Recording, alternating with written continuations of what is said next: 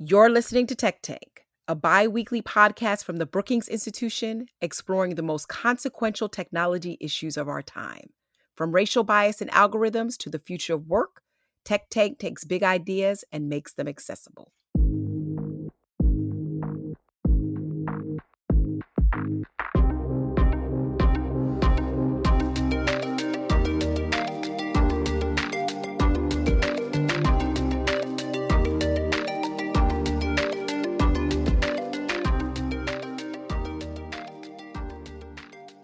Thanks for joining our Brookings Tech Tank podcast. I'm Darrell West, a senior fellow in the Center for Technology Innovation and director of the John Hazen White Global Manufacturing Initiative at the Brookings Institution. For several decades, many American companies have shifted manufacturing to countries such as China, India, and elsewhere. The idea was to integrate the global economy, allow various nations to focus on different sectors, and build global supply chains that use components from many different places. But when the COVID pandemic emerged in 2020, it wreaked havoc on this model. Shortages developed in a number of areas and strained the ability of firms to get the components they needed for their products. At the same time, worries over national security and international competitiveness led many to rethink this approach and argue that it is time either to onshore manufacturing back in the United States or nearshore it in neighboring countries. To discuss these important questions, we are pleased to be joined by two distinguished experts. Melanie Sisson is a fellow in the Foreign Policy Program at the Brookings Institution, where she focuses on national security, and she works in the Strobe Talbott Center for Security, Strategy, and Technology. Emily Weinstein is a research fellow at Georgetown University's Center for Security and Emerging Technology. She focuses on U.S. national competitiveness. Melanie and Emily, welcome to our Brookings Tech Tank podcast. Thanks so much for having us. Really glad to be here. Thanks, Darrell. So let's start with Emily. So there are some individuals who argue it is time to start decoupling the U.S. economy from China and other parts of the global economy. The idea is that it is time when geopolitics have shifted dramatically and leaders are worrying about China both from a security as well as a competitiveness standpoint. The argument is that America needs reliable supply chains and safer sources for its products. Is it possible to decouple the U.S. economy from parts of the global economy in general and China in particular? So I would say that, first off, I agree that there's so much talk recently, particularly in Washington, about this idea of decoupling the U.S. economy specifically from China. And I think we've begun to think about this in terms of broader parts of the global economy, too, in wake of Russia's invasion of Ukraine almost a year ago now. So to be honest, in thinking about the U.S. and Chinese economies, it's really impossible to think about any type of wholesale decoupling of the two. It's really actually kind of impossible. Our economies are so intertwined with each other, but also intertwined with the global economy, that what's interesting, too, is that the conversations around decoupling actually technically should involve other parts of the world, Europe, South America, Southeast Asia, other parts of obviously Northeast Asia as well, because we can't talk about U.S.-China decoupling without touching on a supply chain that hits on, somewhere in, let's say, South Korea, or financial markets that are connected between China and Europe, for instance. There's no way to think about this, I would say, in a vacuum. So when we're thinking about decoupling, I would say, is it possible if we really, really tried? Maybe. And if we did it in a multilateral capacity, we could. But I think the better question here is to think about, is it actually worth it? And in what areas, if we're thinking from the perspective of U.S. policymakers, what areas are the most critical to national security? What are the areas that if we did decide we had to decouple with China, what are the specific technologies? What are the specific sectors? What actually is our objective here? And I think this is something that the U.S. policymakers are currently grappling with. What is really the objective here? Now, those are all great points, and widespread decoupling would be very difficult. As you point out, our economies are intertwined, and other countries are involved in the global supply chain as well. If we actually did want to move in the direction of decoupling, what would be involved if we actually tried to do that? If we wanted to do it in the most effective way, I'm going to point actually to a study that I did with a CSEC colleague over the summer, Tim Huang, where we look at decoupling in strategic technologies. And we use an example from the 1990s and early 2000s in US satellite technology to kind of ground our study and how decoupling might look in the future for things like artificial intelligence. And we actually pulled from this satellite case study two kind of key lessons to think about in decoupling. The first is thinking about decoupling, or, in this case, often the use of export controls or other kind of trade controls, really as a delaying stratagem. It's not necessarily going to stop China, in this case, from being able to progress or develop in certain emerging technologies, if we're thinking in artificial intelligence or things like that. Decoupling is going to delay China's efforts to do that. It's not going to wholesale stop them in their tracks, particularly, again, in certain types of emerging technologies. The other lesson here to think about is this idea of how geographic concentration influences the effectiveness of decoupling tactics. So things, again, like export controls. And I think, obviously, has the semiconductor examples in mind. And I think, honestly, that's a great example of thinking about how the geographic concentration of supply chains can affect decoupling. Semiconductors are an interesting one because the supply chain is concentrated in a handful of countries that all tend to, for the most part, align on their views towards China. Obviously, that's not perfect. We've been watching the Dutch currently grapple with what to do with U.S. export controls on semiconductors that came out back in October of last year. But for the most part, we've seen that technologies that have a small number of manufacturers that are usually concentrated in a handful of countries tend to lend themselves more effectively to export controls or other types of kind of decoupling tactics. The last thing I'll say, though, is that if we're thinking about, what would actually be involved in decoupling if we actually tried to do it, I think we also have to think about lessons to keep in mind in terms of, monitoring when it might be not in our best interest to decouple. So along the lines of those two lessons, I'd point out the unilateral versus multilateral point here.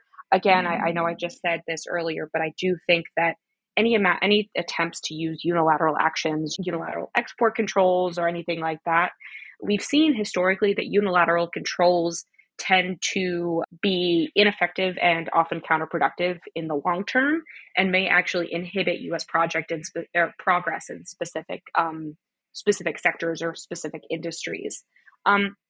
The last lesson I'll say, too, that I think is really important is that when we think about decoupling, we have to think about the issue of backfilling. I think this is something that there are a few historical case studies, including the satellite one that I mentioned before, that show that in many cases when the U.S. chooses to go alone or go it alone in these types of decoupling policies like export controls, we start to see other countries jumping in to backfill where the U.S. has left a gaping hole, which can lead to decreased U.S. competitiveness overall. So, for instance, in the recent semiconductor export controls in October, one of the things that I think we need to be looking for is the ongoing health and the ongoing success of U.S. semiconductor companies, to make sure that other countries' companies or other companies in general are not coming into backfill, where, for instance, NVIDIA can no longer sell its most advanced chips to China. So a few things to kind of watch for in terms of criteria on how we might go about thinking about decoupling. So, Melanie, I would love to get your thoughts on this as well. Is decoupling possible or even desirable? I'm going to start out by being a little bit annoying and glib and saying, of course, it's a possibility. Anything in the world is possible. We certainly could shut our borders and, break our economy, and American consumers could have less of everything and pay more for everything. And we could, just bring everything to a grinding halt.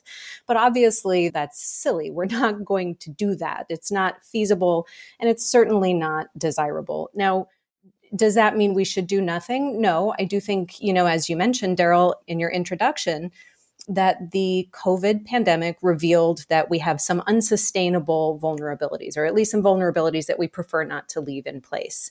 And we can do two things about that. We can, as Emily mentioned, seek to diversify supply chains, whether that's through reshoring, friendshoring, or in other ways, to try to minimize the extent to which we're vulnerable to those kinds of disruptions in key areas. So, for example, rare earth minerals, that are components or parts, materials that are used in strategic technologies like sensors and communications and renewable energy and those sorts of things. Medicines, for example, is another area that we sort of identified as being a problematic kind of vulnerability.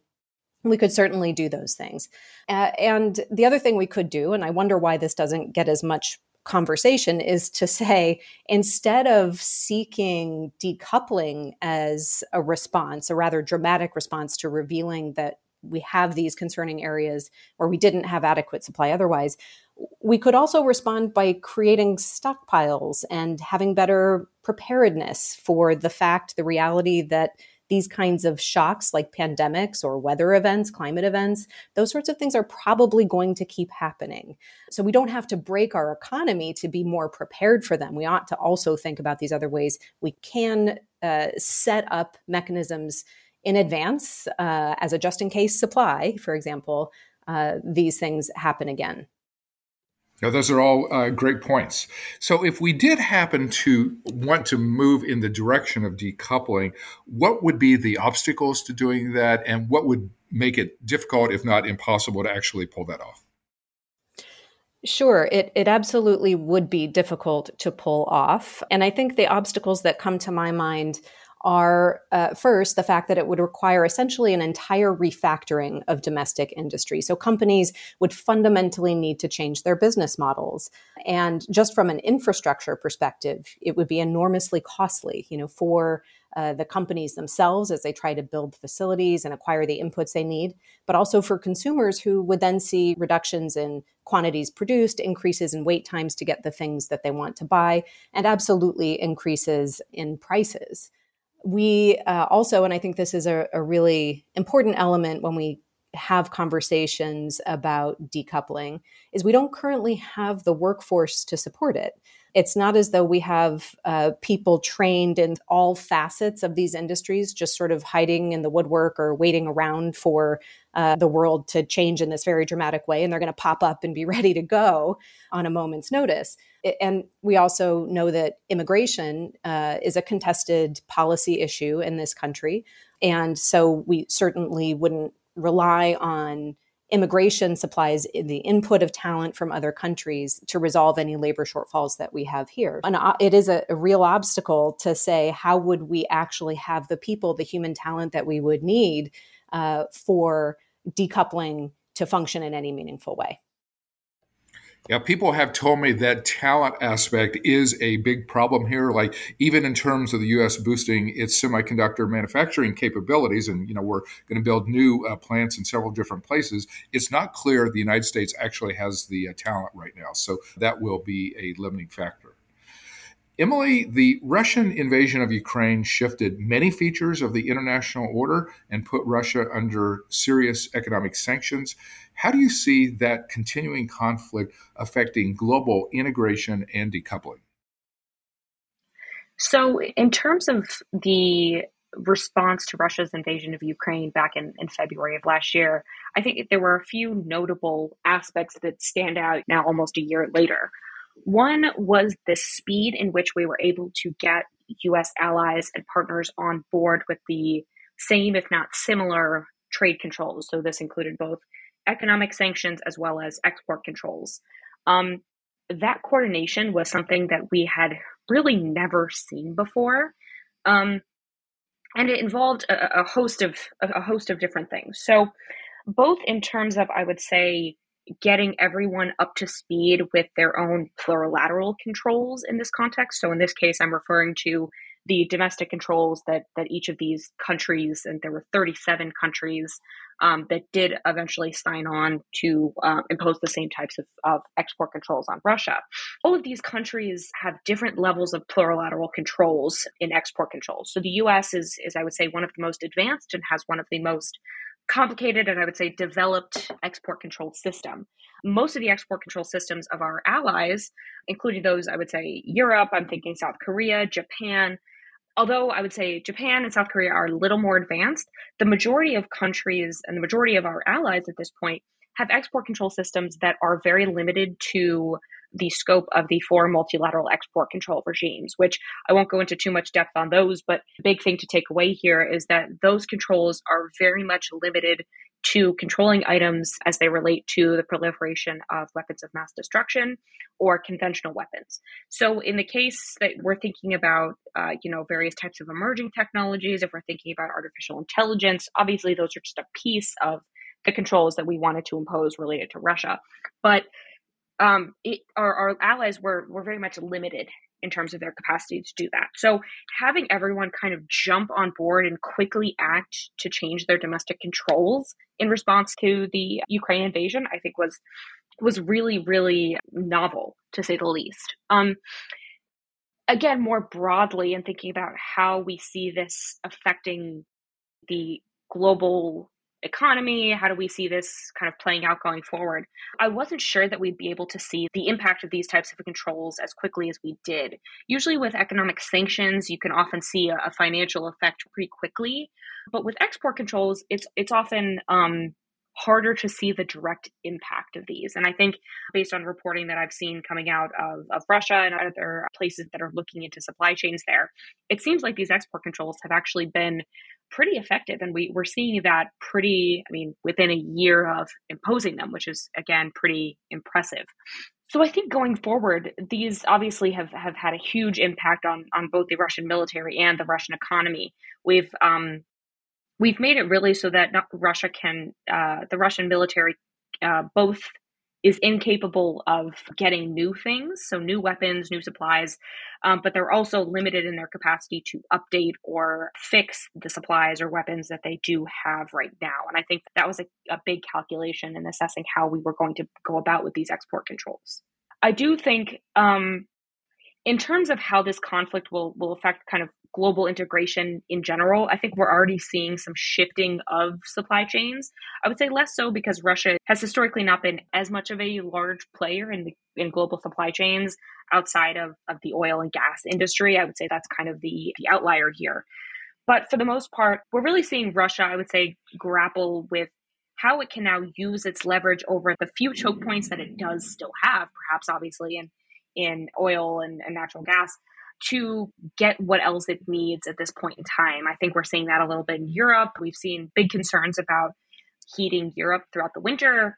I think going forward, I think we'll continue to see Russia try to use its remaining points of leverage over mostly, I would say, its neighbors in Europe. I think it has less areas of leverage over the United States at this point in time.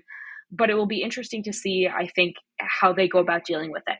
I do think this also sent a big message to countries like China, who had also never seen this type of multilateral response. None of us had. So I think China's been sitting back and really watching this play out very closely. We have access at CSET to a wide range of data, including academic literature, and researchers in China are very, very interested in kind of monitoring these types of events. So there's a whole host of literature out there on Chinese responses and potential policy responses to the Huawei and ZTE export controls that happened during the Trump administration.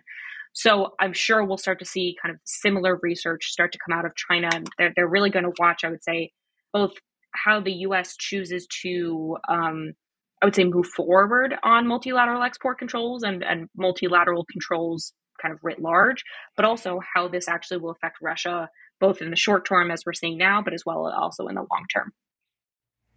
So Melanie, how do you see the Ukraine war affecting the global economy and the way in which various nations might view their self-interests? Well, first, of course, it has to be said that the war is exacting a terrible cost in Ukraine in human terms. And I say that not just out of the thing that one always says when we talk about this war, but because I think it's also important to note that there are human costs that extend beyond just the borders of where the conflict is actually occurring.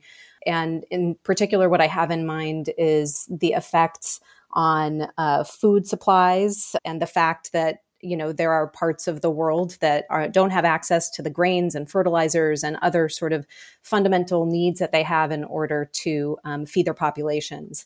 And so the costs in human terms are really very high. The economy, of course, is affected in other ways, the global economy. Emily mentioned that the conflict has changed and reshaped energy markets, and with that has come volatility and unpredictability and changes in energy prices.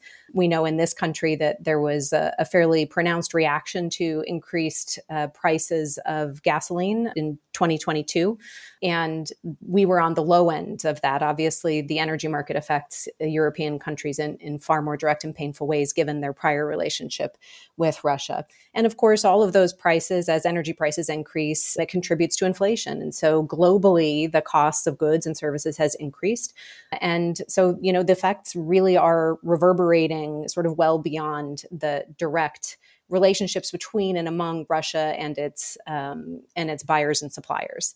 So I think there's just no way around that the events are reshaping the global economy, and we don't quite know what that will look like when, or if, hopefully when, in the nearer term, the conflict finds some kind of resolution. You asked about, Daryl, the self-interest element of this. And I guess my reaction is that it probably doesn't change the fundamentals of how states think about and understand their self-interest, but I think it certainly is occasioning a good think about how best to pursue them, which is to say, are we balancing the benefits and risks of globalization properly? How much dependence is too much? And where are there places where, for strategic reasons or because the reality of the global market is such that there is only a particular supplier and we need to diversify, or any of those sorts of moving pieces? Are there places where asking consumers to pay a higher cost is a necessary evil? And I think it's also affecting how these states are thinking about their relationships with other states and how they're framing their choices of who to buy with, who to partner with, who to sell to, all of those elements of economic exchange. I think in the not so distant past, economics, the logic of economics, the incentives of economics used to be enough of a justification. I think that Putin's behavior, this particularly vile invasion, has caused states to think a bit differently about what characteristics are important when we sort of make these kinds of arrangements to integrate and to cooperate and coordinate with each other in these ways. So, Emily, one crucial set of players in the global economy is American business leaders. So, if you are a corporate leader who currently does a lot of business in China, what advice would you give to that leader? What are the possible scenarios? And how should they incorporate alternative possibilities in their planning? So I think now it's January 2023, maybe about 5, even 10 years ago for sure, but maybe even up to 5, maybe even 3 years ago, there was still an opportunity, I think, for business leaders. And I'll also put academics in this category, because I do think it's important to think about universities and their relationship with China as well. I think for a while, there was still this kind of naivete that folks tended to lean on, where they'd say, we don't speak Chinese, we aren't able to do the amount of due diligence. We did the due diligence and we're sure that everything's fine. Or, oh, China, I understand that horrible tech transfer thing happened to you, but it won't happen to us. There was a lot of this over and over again. I think now in January 2023, it's no longer the case that people can have or express that naive point of view anymore. I think most of the concerns related to China tech transfer have come into everyone's come into everyone's lives via the media, via other things. And it's no longer just stuck, I would say, in kind of the tech policy or China policy world that the rest of us in DC sometimes sit in. So to that point, I think this is not to say that we have to assume that everything in China is bad. In fact, I think that actually that attitude, particularly in academia and the business community, is going to hurt us more than it's going to help. What I think we need to do now is enter into collaborations or business deals or, different things with Chinese partners with open eyes. We understand that there is some amount of risk that we have to take in entering into these relationships. Let's think about what those risks are, assuming again that these risks are not black and white. There's not, it's not that you're either going to accept all the risk or there's no risk. again, that risk is always going to be there. So how do you, as a company, as a researcher, as a university administrator, how do you think about assessing risk in the context of your specific deal, transaction, and so on and so forth? And I think a lot of folks are going to turn around and say, oh, we don't have time to do that. I think, unfortunately, we can't lean on that answer anymore. I think we really need to, when I'm talking to folks in the business community or in academia, I'm really emphasizing that even if you don't think you have the time, you need to make the time, because otherwise it's going to hurt you in the long run. It could hurt you reputationally, financially. It could affect how you do business with other countries or how you do collaborations. For instance, if you wanted to get grant funding from the US government, it's going to come back to haunt you in some capacity if you don't think about it. So my biggest thing when I'm talking to these folks, again, is making sure that we have the necessary tools, or I would say, I talked about we as in folks who are looking very, very in depth at issues related to China tech transfer, or who some of the problematic players in China might be.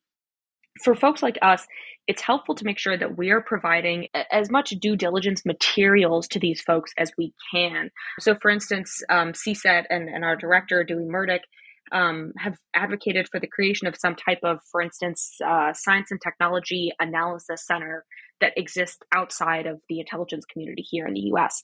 Something like this could be a really awesome place to monitor trends in emerging technologies in particular, but could also be a place where we have the capacity to do translations. And there are folks who can translate things from Mandarin into English or from Russian into English and vice versa, to be able to provide folks who are trying to navigate business or collaborations in China the necessary tools to do so effectively. I can't even tell you the number of times that I have been looking at, let's say there's an example of, with hindsight, a company enters into an agreement with China and they realize after the fact, oh, I didn't realize that this was a military entity, or I didn't realize that, so-and-so was connected to this organization.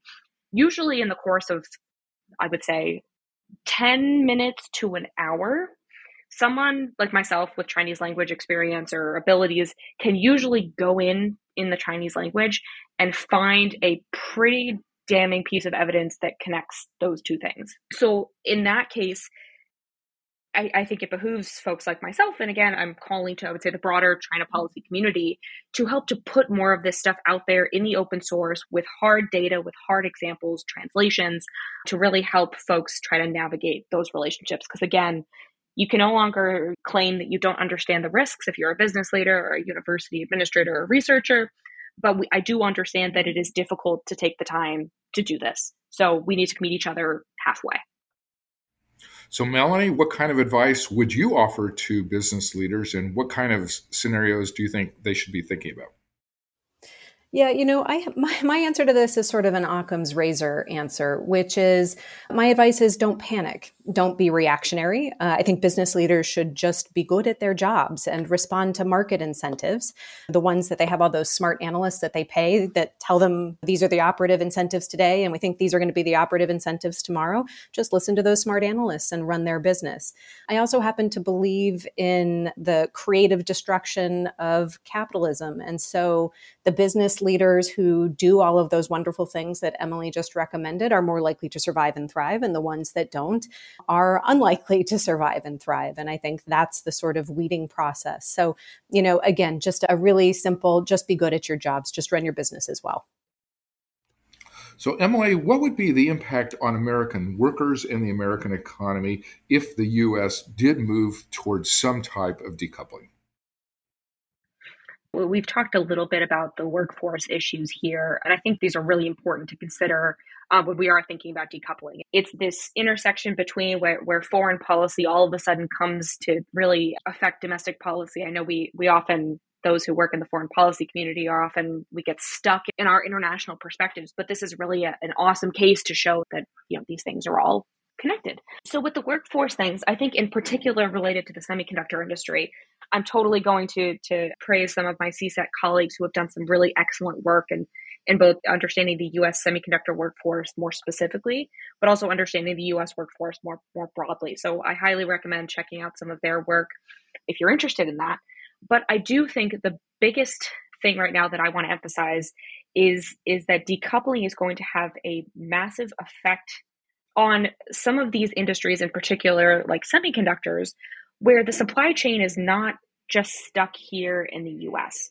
I think, again, to go back to my conversation about backfilling that I was talking about earlier on, I think we often think about backfilling as in items or in equipment or supply chains. But I think there's a broader conversation about backfilling in terms of workforce or talent, where companies are always going to look for the cheapest workforce. And I think this is something we've seen for decades now, looking at kind of the push to move manufacturing to various parts of Asia, whether that be China or India or other places. But I really think that that's something that we really need to be paying attention to, is looking at the third party countries. So not just the US, not just China. Where do we see instances of countries trying to kind of market their workforces to fill the gap here? Because that's where we're really going to, I think that's where US workers are really going to be feeling the pain here. I also just want to emphasize, I know the US is doing a lot more in terms of STEM education, but I think there's a lot more that we can do. And some of my colleagues, again, who are working specifically on workforce issues, talk a lot about community colleges and the role that community colleges and associate's degrees play, particularly in emerging technologies like artificial intelligence. In AI or in other types of these emerging technologies, you have obviously your PhD level researchers who are working in very advanced topics, but you also need the technicians, you need the folks who are working in the factories, and those are obviously not always going to be the folks who have the super advanced computer science PhDs. Other countries do a much better job at marketing this part of its workforce, including China. But I would also say other countries in Europe, for instance, I know in Germany, there are great programs to get folks kind of off the ground from some type of associate's degree or community college degree and get them directly into the workforce. I do think in the US, we still have a bit of a stigma around this type of education. If we do decide to go down a more decoupling-ish route, that we do try to pay attention to those types of things like community colleges, associate's degree programs that can help us maybe fill those gaps in the instance that backfilling does occur in the workforce. So Melanie, I'm curious about your thoughts on the impact of a possible decoupling on American workers and the American economy. Sure. So decoupling, the effects on the American workers and the economy broadly would vary by industry, and it would also vary by the amount of time that we're talking about. So, decoupling fast would be really painful, and the pain of decoupling slowly would then depend on how much and how well industry and government in tandem could cushion the costs of transitions, both financially and in terms of job training. I think the universal statement is that decoupling, no matter what, will increase consumer costs. There's just no way around that. I think you mentioned earlier, Daryl, that, globalization happened for a reason, which is comparative advantage, and businesses were able to create processes that were more efficient, which reduced costs to consumers. And that was one of the main benefits of globalization. And there were some dislocations, to be sure, as a part of that process, as manufacturing and other industries and the balance of where businesses were undertaking their activities shifted, and in many cases went overseas. And we would have to expect that same kind of dislocation in reverse to happen if we were to start decoupling. Now, and I do want to be clear, we've talked a lot about decoupling with China. I will confess that in my head, when we talk about decoupling from China, I just see it as a retrenchment from globalization more broadly, because of the extent to which the US and Chinese economies are deeply embedded and the relationships that both of those countries have globally with any number of countries around the world. It isn't just a bilateral question. It's not a bilateral equation. The effects are going to be broad and wide and deep. To think about what effect that would have on the American workforce, on American workers, on our economy, I think we have to talk about it in that broad deglobalization sense. And so because that's my perspective on it, I really am very wary on behalf of the American worker, certainly in the near term, about the kind of dislocation and disruption that this might cause until over time, industry could resettle, workforce patterns could reassert themselves, people would be able to have been retrained and rejoin the workforce in ways and places that they prefer.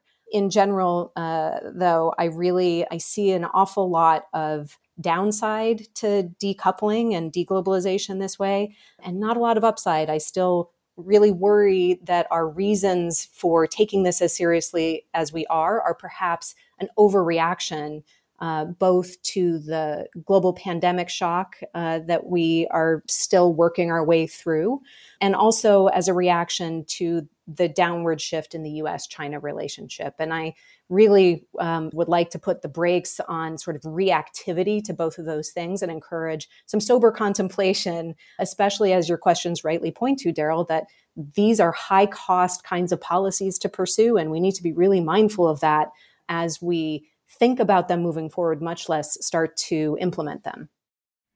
I think that is an important point. I think you're absolutely right that we can't decouple from China without also decoupling from other nations, including places that we would see as our allies. Emily, it seems like one crucial area where some decoupling and some export controls already are moving forward is in the tech space, and particularly in regard to the manufacture of computer chips. The U.S. government is investing billions in bringing manufacturing capabilities back to the United States. How do you see that area playing out and affecting this whole more general conversation about decoupling? I would say the recent policy moves on emerging technology, and in particular in semiconductors, I think is a really interesting first attempt at a quasi-industrial policy on the US side that covers both the promote and protect sides of competition. So in chips, we saw on October 7th of last year, we saw this massive imposition of new controls aimed to limit the development and production of advanced computing and semiconductor capabilities in China. That came with like 137 pages of new, very technical controls.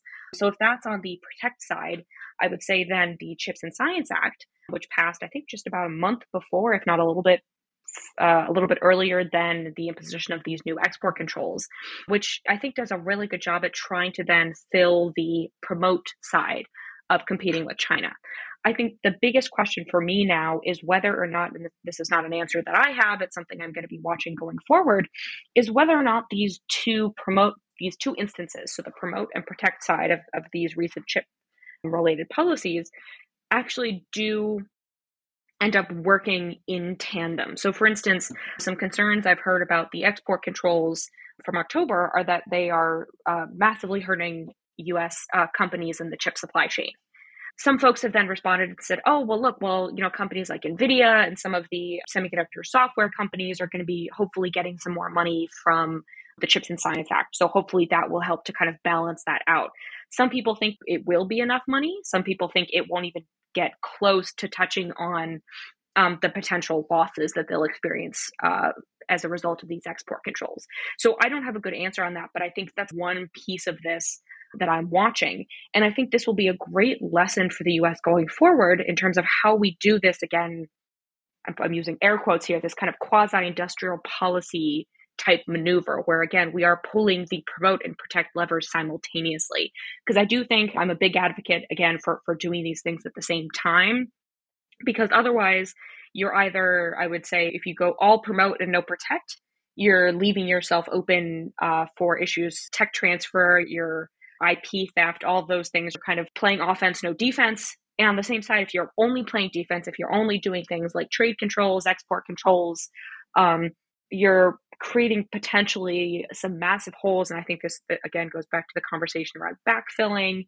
It goes back to the conversation around, again, unilateral controls. If going the unilateral route ends up being ineffective and counterproductive going forward, it leaves you open to those things.